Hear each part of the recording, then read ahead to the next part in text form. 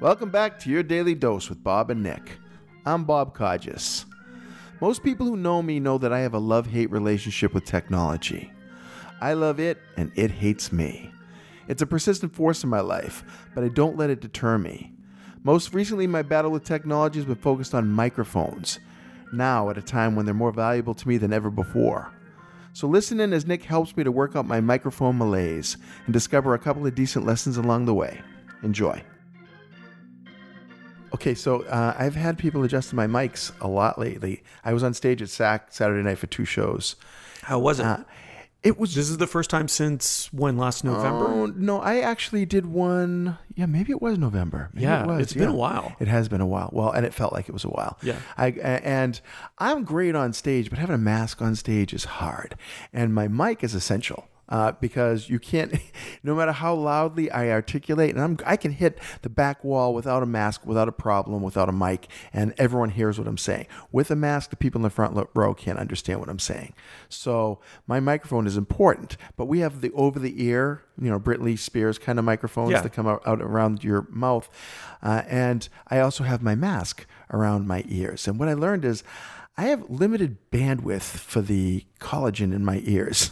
It will only hold so many things before they just fold and start dropping stuff. So it's like the trifecta would have been putting a pair of glasses on it. I was going to say you didn't have your glasses on. There's no way. I did try because I had to read something at one point.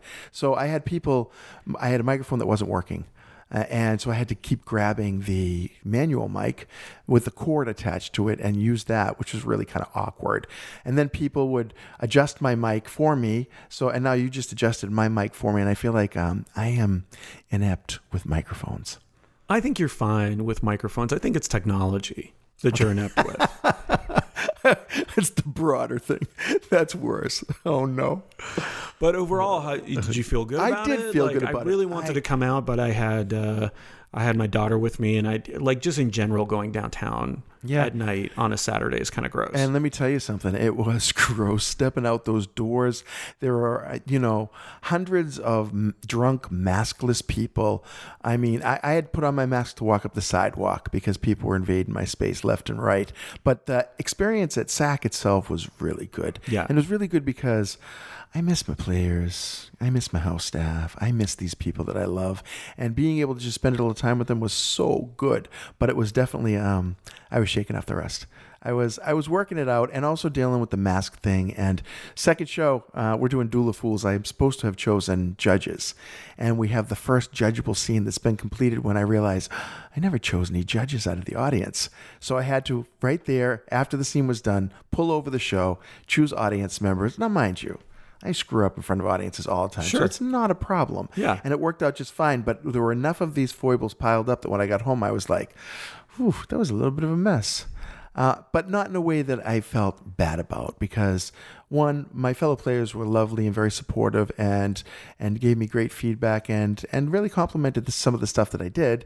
And the other is it's improv. When it's done, it's done. I was going to say you've been trained in this, you've taught it, you've internalized it as much as possible. So the idea that, it's a stand-up set or you're an athlete and you missed a lot of shots this night, you have to forget that and move on. Well, I think this is a trick in life, actually, is realizing that more things are mutually exclusive than we think they are.